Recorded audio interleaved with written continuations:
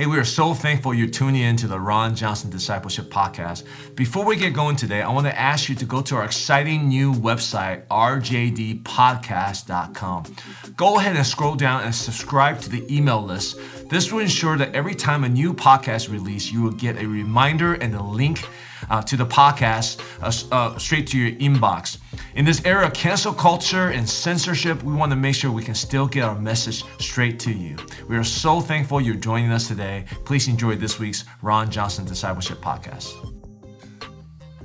Welcome to the Ron Johnson Discipleship Podcast. We're so glad you tuned in today as we're going to once again talk about the importance of a Christian worldview and how that impacts our larger life. So we have a lot to talk about today, as we always do. I've shared from the beginning, the heart behind this leadership podcast, discipleship podcast, is to make sure you understand that your Christian beliefs and your worldview in general literally impact everything. If Jesus is Lord of all, then there's literally nothing that we cannot talk about or where his leadership or authority does not leave its mark. And so, a lot to talk about today. Yeah, we had a busy week, huh? Yeah, we did. A lot going on. A lot happening, beginning with our trip to Lubbock. Talk about that for a little bit. Of all places, we went to Lubbock, Texas. You know, you thought Texas Not just we had 40 people gone to Lubbock, Texas. A lot of our friends went out there. It was a wonderful trip. And you thought Lubbock, Texas would be a little bit warmer, but it's like, I mean, there was one warm day. One warm day. And then it cooled off, and it was like, whoa, we're back in Northwest Indiana. Yeah, it was. Except Northwest Indiana is very green and gorgeous. It was good to come back home to beautiful spring in the Midwest. But while we were out there, just a great conference. Talk a little bit too about. The reason we went to Lubbock, Texas, is because they have a conference called Kingdom at Work. It's geared really to people in the marketplace, really geared to entrepreneurs and business owners. Yeah, and if you've watched our podcast, as I know many of you have, we interviewed Rick and Holly Beatonbow, the leaders of Beatonbow Homes and Beatonbow businesses, but now it's expanded. But wonderful people, Jesus-loving people, and they hosted us and did just such an amazing job. Yeah, so Beatonbow Home is a home building business, and they're incredibly talented and gifted, and God has blessed them. But what the most special thing about them is they operate by kingdom principles, which we couldn't even cover in this podcast. There's so many nuances. The short of it is that Jesus is Lord of everything. So Jesus is Lord of the marketplace. Yeah. And so how do we bring the reality of Christ's kingdom and his lordship into the marketplace, and starting with him leading our businesses? Yeah, and just some of the stuff they've done is just incredible in terms of truly making Jesus the leader, the CEO of the company, the owner of the company. But out of this business, they start a ministry really to minister to marketplace, and we interacted with them a couple times. They came up and they did a conference here with us. And this time we sent a bunch of people down there along with ourselves and our wives. And we just had an awesome time at this conference. Great time of fellowship. And the more time we spend with those folks, the more we realize what we have in common. And I think it's our understanding of the kingdom. Because as we were made aware, the Saturday we were down there that weekend that followed the conference was a huge referendum vote that took place in the city of Lubbock, and this is making headlines right now. This was in Newsweek, which of course is incredibly liberal and to the left, so I like the language that they choose here, but they said about 2/3 of Lubbock, Texas residents voted to ban abortion procedures in the city and to become what supporters call the city's largest sanctuary city for the unborn. And so that's amazing. 2/3 of the people came out in favor of making abortion illegal within the city limits of Lubbock, Texas, which includes Texas Tech University, a big college, obviously in the area. But this is huge, and it's causing massive ripple effects across the nation because, again, this goes right in the face of Planned Parenthood. It goes right in the face of the sexual idol that's in America today, which is the sexual freedom at all costs, which includes being able to take the life of your unborn children and offer your children on Molech's altar, all in support of sexual liberty, the banner of sexual liberty without any boundaries or biblical restraint. And so this is huge, but and I think the media is alarmed right now. I think according to this, we go back and find that data. how many sanctuary cities? 26. I was just reading about this. This has become the 26th U.S. municipality to adopt to outlaw abortion. And of course, our friends, the Pavlanskis from North Carolina, recently their city became, or their county became, an abortion free sanctuary for the unborn. So this is great stuff. And again, this perfectly follows churches that have a kingdom mindset. What we're saying is we should be involved in protecting the unborn. This is a biblical value. And churches that say, well, that's political and we just want to preach the gospel. This is the gospel. This is the gospel lived out. This is the gospel that's demonstrating courage and the principle of engagement, that the church's role in public policy matters. And so, we applaud, efforts like this and just want to continue to see that happen more and more and more. And it leads me, I guess, to another point before we get into what happens Sunday. I've shared this, we've shared this on this podcast, that elections have consequences. And it disturbed me that so many evangelical Christians have a lousy view of engagement or an unbiblical view of engagement. People were upset at President Trump's personality or at his words or found him to be abrasive. But what we encouraged people to do was look beyond the style points on the outside as far as a person's demeanor or how they act at times, or maybe if they're gruff or insensitive or whatever. But look at the policy initiatives, and the policy initiatives that administration put forth were incredibly in line, perhaps more in line with biblical values than any policy or any administration we've ever seen in the history of America when you actually look at the facts. And yet, of course, we believe that this election was fraudulent. The problem was that that the evidence was never looked at. It was always kicked down the curb. But here's what I want you to see. And this is important for us to remember as Christian voters. Here's a report of Biden's first 100 days in office. And it says President Biden has made at least $479.9 billion, so nearly $500 billion available. Almost $500 billion. I'm sorry, $500 billion, almost $500 billion available that can subsidize abortion and abortion businesses. Now listen to this. This is more than 19 times the level set under the Obama administration, which was radical for abortion policies. So Biden's $1.9 trillion COVID-19 relief package, again, makes almost $500 billion available for abortion and abortion businesses. By comparison with Obama's first 100 days, he had signed a stimulus bill that included $24.7 billion in subsidies. So again, the comparison is huge. And this is because, again, many Christians voted for Joe Biden, even though he came out being, strongly in favor of promoting abortion and reversing all the life policies that the Trump administration had put forward. And so, you just sit back at times, you scratch your head and you go, what are we thinking? What are we doing? These are lives here that are going to be ended because of this administration and because of the other sad thing is your taxpayer dollars are being used to support this wholesale slaughter of the unborn, which was unconscionable for us as believers to be using our taxpayer dollars to support such a wicked agenda. But that gets us back, I guess. Let's talk a little bit about Sunday, and then we'll get into some bigger issues here.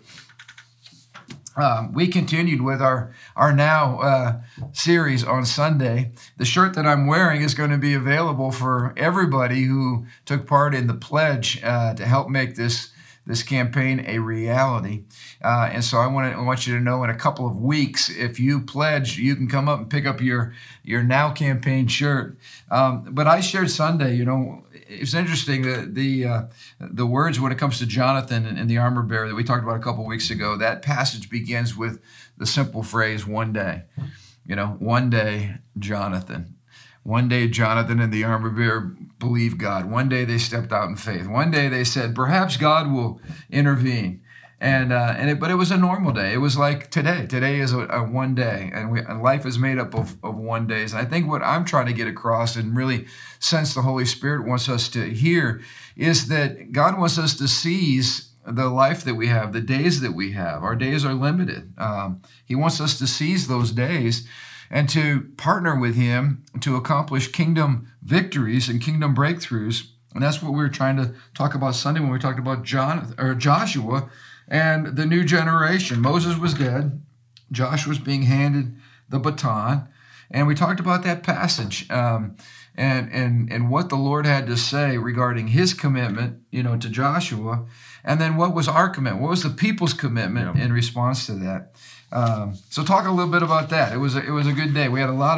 We made some pledges on Sunday. We made some commitments, and we were stirred up by the word of the Lord. Yeah, I really felt like as a congregation, we really seized the moment. We had 3 services, and all 3 services, I felt the passion.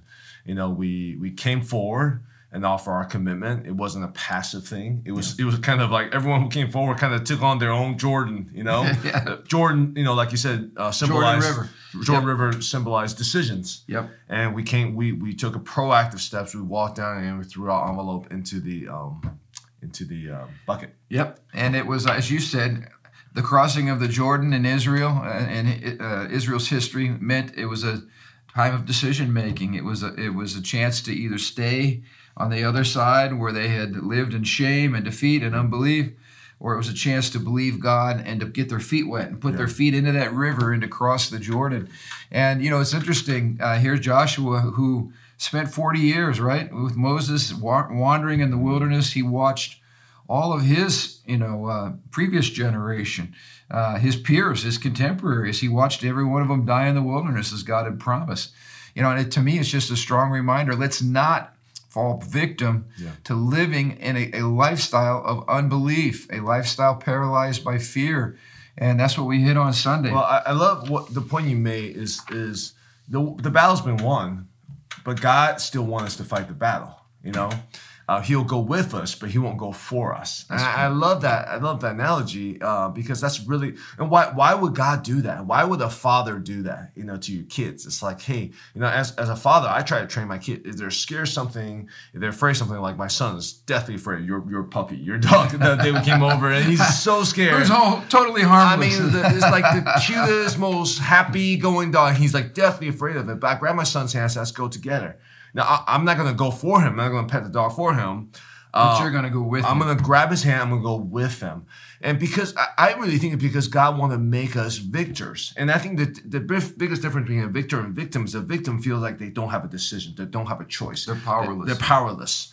But this Jordan River decision analogy tells us God wants us to make a decision. When we can make a decision, it means we have the power. We have the ability to make the right or the wrong decision. Yeah. That makes us take ownership, take responsibility, and that makes us champions and victors and not victims. And that's what maturity looks like. And I feel like that was a process in which God says, I'm about to turn the Israelites from victims, which most of them died in the wilderness. Think about that adult generation, that older generation. Every single one died except for Joshua and Caleb. Every single one of them died. Yeah. I mean, that's tragic. And imagine they were the 2 spies that came back with a good report. They were ready to go. Yeah. And I can't imagine how painful it was to be essentially paying the price for 40 years. You paid the price for your generation's lack of faith. And oh man, I just, I don't want to be the kind of person that my family, for instance, pays the price for my unbelief. True. Or how about in a church context? This word to Joshua was the word from his heavenly Father to him saying, come on, son, the baton's in your hands. It's your time to lead. And over 3 times, be strong and courageous. The 2nd time, be strong and very courageous. Yeah. And we shared, our response is threefold. Number 1, be strong. And the opposite of strength in this context is not weakness, but fear. Yeah. Fear sucks the life out of you. Yeah. I love that description because what did Josh have to do? Did he have to come up with some crazy military strategy? Did he have to work out really hard and become the best fighter? I mean, I'm sure he was a good fighter. Yeah. I mean, what did he have to do? Did he have to navigate some tricky terrain, learn some crazy language? No. All he had to do was be strong and courageous, which in the moment, he probably feel like that was the hardest thing to do. I mean, I remember when I grabbed my son, I have a 100% chance that the dog was not going to bite my son. He's going to be friendly. It's going to be a great experience. Yeah. But my son was shaking. And I thought, man, all I want him to do is not to have some crazy maturity or crazy experience, but simply to say, hey, I'm going to believe in my Father and be strong and courageous. Good. It's like very simple, but very hard. Oh, yeah. You know? That's why God said it 3 times. And seeing him move from a, irrational fear to where he can now enjoy a pet or a dog or whatever animal, and so that's a victory. But this is the way the devil works. The devil's main strategy is to get us worried about things that will never happen. Yeah. And that's exactly what's going on in our culture today. It's exactly what's happening in most congregations. We're freaking out about things that never happened or never were determined by God to happen. And so anyway, be strong and not fearful. Be courageous, and this is important. The opposite of courage is discourage. It's when you are so burdened and so heavy and so depressed. It's when emotionally you're just not willing to fight. You're not willing to face the enemy that you experience defeat. And so we need hearts that are full of courage. And courage is willing to go face the challenge with the Lord and to take it head on. Absolutely. And so don't be strong, not fearful. Be courageous, not discouraged. And the third thing, and this was so important, the Lord said, be careful. Be careful to do what? Be careful to obey. In other words, don't be careless with your Christianity. And I just want to pause here for a moment because we're living in a culture, and I love this quote. Here's a good old Charles Spurgeon quote. He says, it's treason against the King of Kings to tone down the word of the Lord. It's treason against the King of Kings to tone down the word of the Lord. Right now, we're seeing attacks at our Christian universities, the larger culture. Christianity Today just came out with a piece that said, is cohabitation the new norm for Christians? In other words, you cannot move in the supernatural power and presence and victory that has been promised us. That's what Joshua chapter 1, he was promised complete success. Yeah. And I just want to say, the Lord says, be careful, Joshua. I was going to say this, Christians, be careful. You cannot live in compromise. You cannot tone down the gospel and the authority of Jesus so that it becomes popular to the surrounding culture. You can't dumb down the gospel and expect to move in supernatural power and victory. I believe with all my heart that God wants the church to win, that God wants the church to be powerful, that God wants the church to be moving forward and facing the giants. What the Christians did in Lubbock. Here's what politicians will tell you. Well, we can't do that because we're afraid of lawsuits. We're going to get lawsuits. So what if you're going to get a lawsuit? Do the right thing. And why don't we trust God to back us up? Why don't we trust God to give us the power and the ability to succeed? But you have to be willing to stand for truth. And he says, be careful to study everything in the book. Meditate on it. Obey it. Only then, the Bible says, will you be prosperous and will you succeed in everything. So you know what? It's really time for the church to quit playing it safe. It's time for the church to quit living in compromise. It's time for the church to get out of sexual sin. Stop living like the world. If you want the presence of God and you want the promises of God to work in your life, then you got to stop living like the devil. You got to get out of bed with the devil. And that's part of our problem. I mean, we have seen over and over again, there's a direct relationship between consecration and courage. Absolutely. And a lot of times, we don't know everyone's everyday life, and I can't look at someone and be like, oh, they're living sin, or they're not living sin. But a lot of times when you see a lack of courage, you have to wonder what's going on there, I was just talking to a young man yesterday and just talking about the importance of the authority God's given us, that we squander that when we live in compromise. And here you go. We're not even talking about compromise like in blatant sin. We're just simply saying we haven't set ourselves apart for God's purpose. So much of the world, so much of the church world dives into like, how far can I go and still consider not sin? How about the other directions? Like, how far can I consecrate myself? Because it's no longer about, well, am I sinning, quote, sinning or not sinning, but am I hitting the mark? Am I being obedient? Am I living in consecration? Am I setting myself apart for God's purpose? That should be the discussion, not the other way of like, is this technically sinning? How about, are you obeying the heart of the Father? Are you pursuing his heart? Then you're not even thinking sin. We talk about kingdom, right? Yeah. But the kingdom means our lives are submitted to the king. And you can't live in the king's domain and be living as a rebel. Yeah. And, sin makes us a rebel. So everything you said is so true. Why are we trying to get as close to the enemy's camp as possible? Why are we living on the outskirts? That's where Saul was living. Saul was living on the outskirts where nothing was happening. God wants us to move in his kingdom to the center, to be as close to the king as we can possibly be. That's good. So we got to quit asking stupid questions like, how much sin can I get away with and still go to heaven Technically someday? not sin. It's like, let's pursue the heart of the Father, man. Let's get in. Do you want the authority? Do you want the anointing? God's not a robot. There's a relationship. The Holy Spirit's a relationship. And we even said it's not just about and that's by the way what I loved about our Kingdom at Work conference. Continually, what we saw modeled for us was not just operating on biblical principles. A principle removes me from the one who made the principle, right? Yeah. I mean, I can have a relationship with God through his word and through his promises. I'm not minimizing that. Sure. We need to read the word, and we need to obey the word, and we need to stand on the word. But this is a living word. The word is to take us to our Father. The word is to take us to Jesus. The Holy Spirit's job is to take those promises and help us to apply them to everyday life. Yeah. And to do that, you have to constantly be saying, Lord Jesus, what do you want me to do now? Lord, how do you want me to apply this principle now? In other words, the Bible was never intended to separate us from the voice of the living God or from a relationship with God. Yeah. And so I love the way that they reinforce that. If you pursue the Lord, you'll realize, if you truly crave and long for relationship with the Holy Spirit, to hear his voice, you just realize consecration is part of the picture. Absolutely.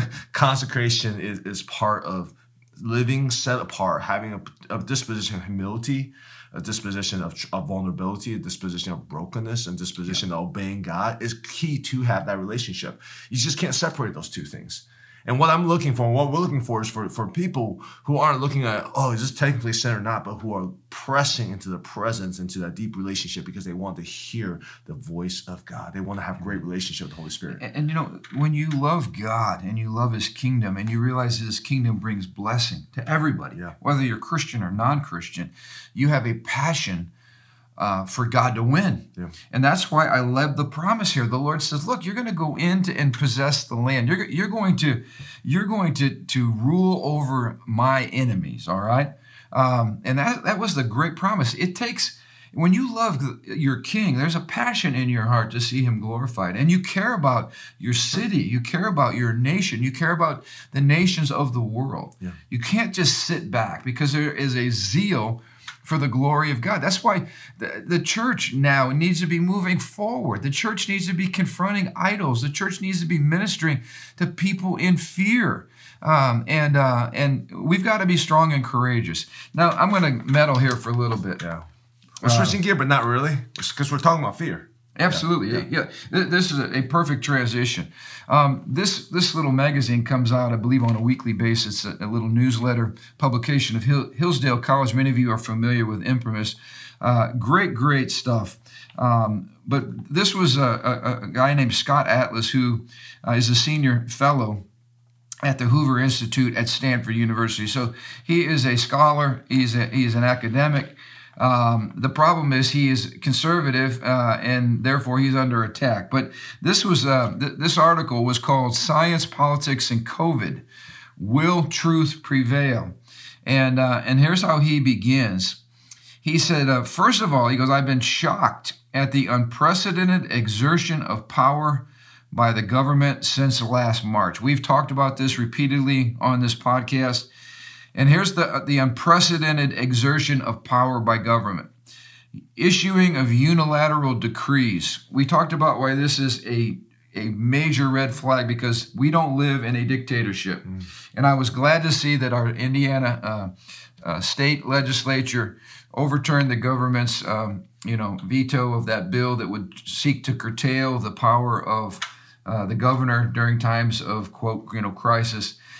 to where now that it has been limited, and now the state legislature is going to get a weigh in if that ever happens again. And we talked about Hawaii is so important for the legislature to be in power and not one person. Anytime there's a unilateral decree, which is what we're seeing right now from President Biden and the heavy-handed decrees that are coming down from the federal level, that's a problem. President Trump sent things back to the states and let local states make those decisions because all 50 states are different and they're all, they deal with different issues. Yeah. That is more of a local solution, which is what I believe our founders intended because it protects us from one person or one agency making law.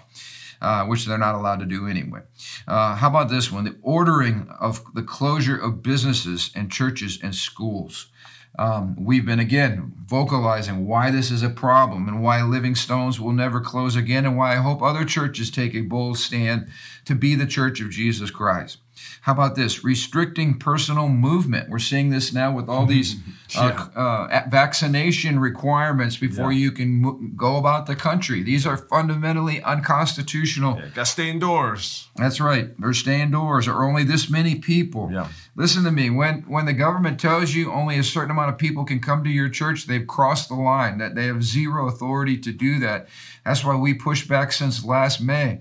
We've been worshiping for over a year. Many people have never worshiped in over a year. We're meeting these people every week that have been out of church for a year. If your church willingly shut down and listened to that, it's not that they were submitting to authority. It's that they don't understand their authority. That's the problem. Yeah. They don't understand the authority of the church. How about this? Mandating behavior, including masks and other things, and suspending indefinitely basic freedoms. We should be screaming bloody murder about these things and not submitting. This is not, do you know that the number one scripture passage that was embraced by the church during Hitler's reign of terror was Romans 13. The church kept quoting Romans 13 while people were being sent off to gas chambers and all kinds of horrific things were being done. They were submitting to Adolf Hitler and to the state out of a misinterpretation of Romans 13. It's still happening today in America. This is the second observation he makes, which I thought was equally disturbing. I was, and he says, I remain stunned, almost frightened at the acquiescence of the American people to such destructive, arbitrary, and wholly unscientific rules, restrictions, and mandates. I'm glad to hear somebody else is saying that they're almost frightened. Now, again, we're not living in fear, but it should cause us great alarm to see people continuing to submit to mask mandates, to any limitations on behavior, and people walking around, even people that have already been vaccinated. Yeah. We're being told that if you've already been vaccinated, that this is the new normal. We're going to have to live with masks on, practice social distancing, and all of this stuff, which this scholar goes on to point out, looking at scientific studies, shows that masks have a minimal effect on mitigating any kind of spread of virus. That's science. Now, you're not going to hear that because it's not the common narrative. But we just run, and I don't even have a problem mentioning the name because I'm so sick of it. I'll probably try to not fly American Airlines ever again. But to hear, we are now under federal mandates. If somebody, this is what we heard on our flight, if an attendant, a steward, has to talk to you more than 3 times, we're going to take your name, we're going to submit your name to the concierge or whatever. You're going to go have to meet with that person as soon as you get off this flight, and they will determine whether or not you will be able to complete your flight wherever it is that you're going. This was what they shared repeatedly with everybody on our flight. Your mask had to be over your nose, all right? Now, you can take it down if you're eating. Yeah. So I just chose to eat a lot and to be sipping on water a lot. But I had my steward tell me at least a half dozen times, Mister, could you please get the mask over your nose? In fact, I was awakened from a deep sleep because my mask was only right here and not over my nose.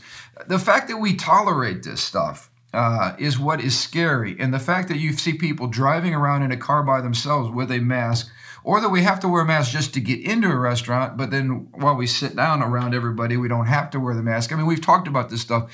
It is ludicrous. It is unscientific. It is unhealthy. And we're not even talking about the unintended effects to mask wearing and to all the shutdowns that have been going on, which he highlights here. And talk about some of that. We talked about the suicide just going up, skyrocketing. Yeah. We're leave us right here. Closer. It talks about how the depression, okay, here you go. Beyond hospital care, the CDC. And this is the CDC report. CDC reports fourfold increase in depression, increase in depression, threefold increase in anxiety symptoms, and doubling of suicidal ideations, particularly among young adults after the first few months of lockdown, echoing the American Medical Association reports of drug overdose and suicide. Domestic and child abuse has been skyrocketing due to the isolation and loss of jobs. Okay, so we haven't even seen the economic impact, and yeah, because we've been just giving money out, right? Yeah, but this is the other part that hit me.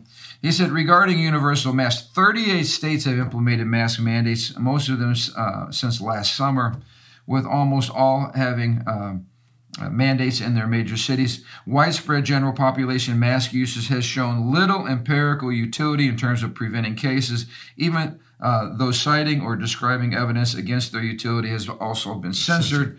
And then he says in Denmark, they performed a randomized controlled study that showed that widespread mask usage had minimal impact. So that's the science.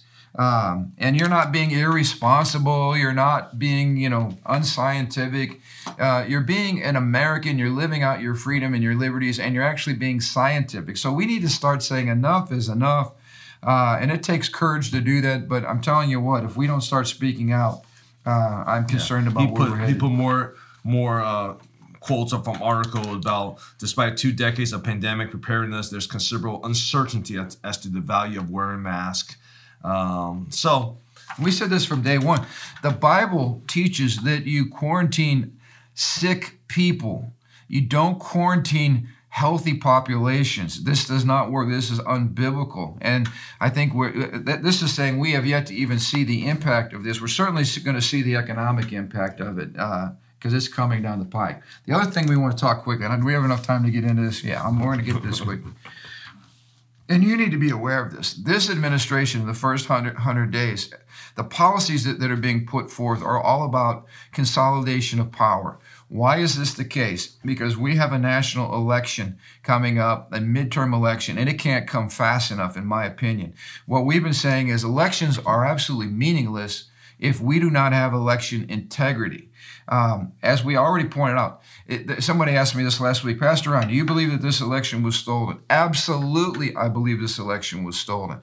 You say, well, there was no proof. No, there was lots of proof. The problem is the institutions that should have been helpful in exposing any kind of fraud kicked the can. Nobody stood up. Some of this, we could say this is deep state. We could say this is fear. I don't know. We can give. And for those who don't know, there's a crazy, huge audit going on in Maricopa County, Arizona. And they have live streaming cameras. You can go online and just look at the cameras. Total transparency, auditing of the votes. They're looking currently audit in Georgia, I believe. New Hampshire has some crazy anomalies, and they're pushing for some type of audit. I mean, these are the people pushing back.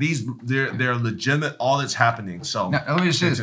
Anybody who's not in support of transparency in the election process and accountability, you have a political agenda. That's clear. Anybody, whether you're a D, an I, or an R, you should be for the integrity of our system.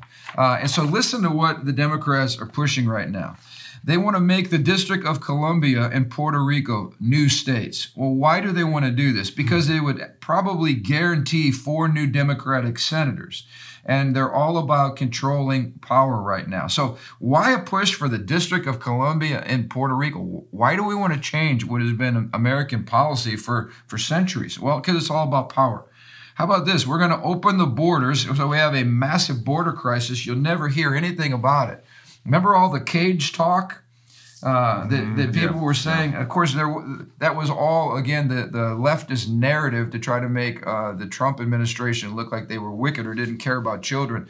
We have a crisis of unprecedented numbers down right now on our southern border that this administration refuses to deal with because the end game for them is more people streamlined into American citizenship and given the right to vote, even pushing for those who are illegal in this country or are not American citizens, giving them the right to vote in American elections. Now, this is insane. Why in the world would you allow somebody who is not a citizen of this country to shape the direction that this country heads? Because it's all about power, and it's all about more voters for the Democratic Party. How about this? Packing the courts, right? We heard about that. Yeah. Adding more people to the Supreme Court. Why? So that they can push through their radical agenda through the courts. I need to remind you all that none of this radical agenda has passed through state legislatures. It always gets pushed through activist judges and courts, which is, again, not the way our founding fathers intended for us to make policy in this country. We're pushing to eliminate the filibuster so that an evenly split Senate will now be able to pass every piece of a legislation. 50-50 Senate with one break tie because the vice president is going to make these major, huge. I mean, that's the thing is you got to understand in the Senate and the House, it's a slim difference between the DNR right now, and they're pushing these huge changes. You know, I thought the Biden administration was supposed to be about like moderation, about uniting the country. Like you can't be possibly more divisive than talk about statehood of D.C., Puerto Rico, packing the Supreme Court. And there's nothing more divisive than those things. Yeah, the massive push for every bit of abortion funding, the LGBTQ agenda that's being pushed, even supporting children as young as 8 years old going through gender reassignment surgeries. This is a warped, perverted, sick leftist agenda, now pushing the green climate change hysteria and the Green Deal, all this stuff, which is as left can be. I mean, Joe Biden is miles to the left of Barack Obama. And even his first 100 days being applauded by some of the most leftist Marxist members of our Congress. We need to wake up. This is happening right now. And it gets worse. How about this? Halting any election reforms and claiming that they are Jim Crow laws. And so now when we simply want people to show an ID, which you have to do in America for about 1,000 other things just simply to survive and function as a citizen, now we're being told that these are Jim Crow laws, which is ludicrous. It's all under the banner of racism. Never mind you that the Constitution gives the state legislatures jurisdiction over all elections. And so this is a massive, unprecedented, unconstitutional power grab by the Democratic Party right now because there's zero support on the other side of the aisle. So anyway, this is a progressive deal, and it's happening with the support, the full complicit support of our media, of our social media, of corporations, huge corporations now that are using their economic clout.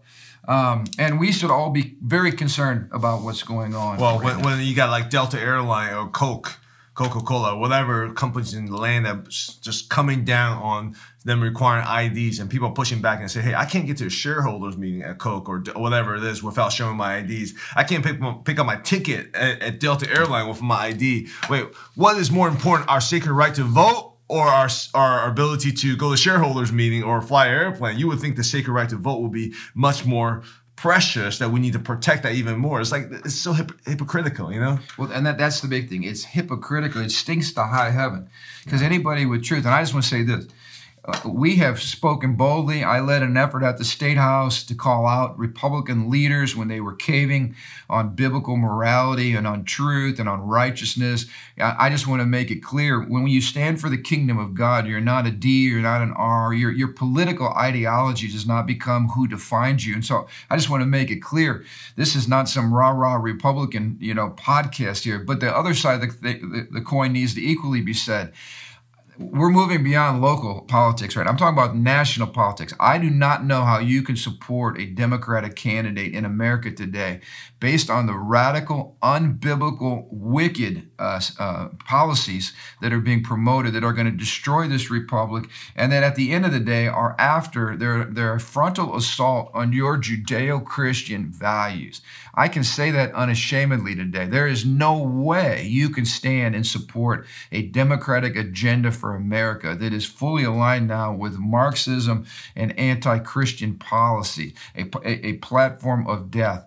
I'll say the same thing about the Republican Party. If they ever bail on standing up for life and liberty and ordered republic and the rule of law and fair elections and everything else, we'll be the first to be condemning them as well, because we are true to the Word of God and we're true to the biblical worldview. And right now we have one party that's completely bailed on that, and that I say without being ashamed, I have no idea how anybody could vote for a candidate supporting that agenda. That's where we are in America today. Now, please hear me. There are good people locally that were elected as Democrats and that are good folks. They love the Lord. But my challenge to them would be, hey, your party has abandoned you. How do you continue to stand for a party that is so out in left field and promoting such wickedness? Certainly you can't do that as a believer.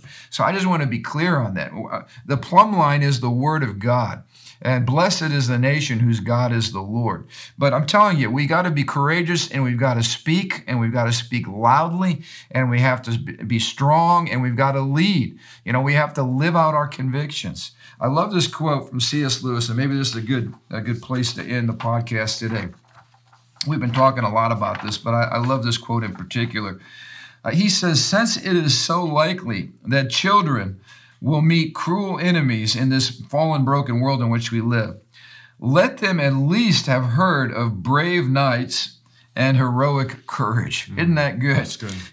We need to equip our children to face the challenges and the realities of this world. And I'm telling you, it's getting darker and more wicked with each passing day. The reason is not that darkness has power. The reason is that the church is losing its light. And part of the reason we're losing our light is because we're losing our voice. And the reason we're losing our voice is because we're not strong and courageous like the Lord commanded Joshua to be. If we'll be strong and courageous, he says, "I'm with you. I'll not abandon you. I'll never leave you. I will help you." I mean, we have the full endorsement of heaven behind us. But as you said, Pastor Andrew, when we started this podcast, the land was promised. It was a gift. But God would not go fight their battles for them. He would fight with them, but he would not fight for them alone. Yeah, and the question for our age today is, do we retreat and let whatever forces of the world take over, or do we believe the promised land is right ahead of us? Amen. And I shared Sunday, you know, when the Lord says to Joshua, "Every place that your foot shall tread, I have given it to you." Obviously, he gave them a specific promise in terms of land, and he defined in that passage what those boundaries were. But that principle of taking dominion, every place our foot shall tread, God wants to give it to us. That, I believe, is just as valid for believers today, that we need to be taking land. Where? In government, in the media, in economics, in law, in medicine, in every arena of society. Yeah. And the reason I believe that, because this is not about like Andrew's territory. This is about God's kingdom. And God's kingdom will never cease. It's always and the earth is the Lord's. I mean, Lord's. where in the cosmos, in a God-created cosmos, what part of this God-created cosmos does not rightfully belong to the Lord? That's our original mission. That was our original mission, is to take dominion for God's kingdom. Amen. So last plug, please join us at the Crown Point Courthouse if you're local, 12 o'clock noon, National Day of Prayer. I'll be taking part in that with pastors from our city, and we're going to come out and seek the blessing of God and the wisdom of God and repent for where we dropped the ball and just cry out nationally for America. So whether you can be there in person or just pause, you know, wherever you're at noon, take some time on Thursday to pray for America. All right, it's going to be an important day. Any final word? No, I think we're just trying to encourage you guys. Hey, God's winning. He's always won. He will win. And we're just along for the ride. Amen. Amen. So, hey, this coming Sunday, too, at Living Stones, Mother's Day, we're going to celebrate moms. Come on out. My lovely bride is going to have a little heart gush and share. That's always really rich. And then the following Sunday is our celebration Sunday. We are going to move forward in faith.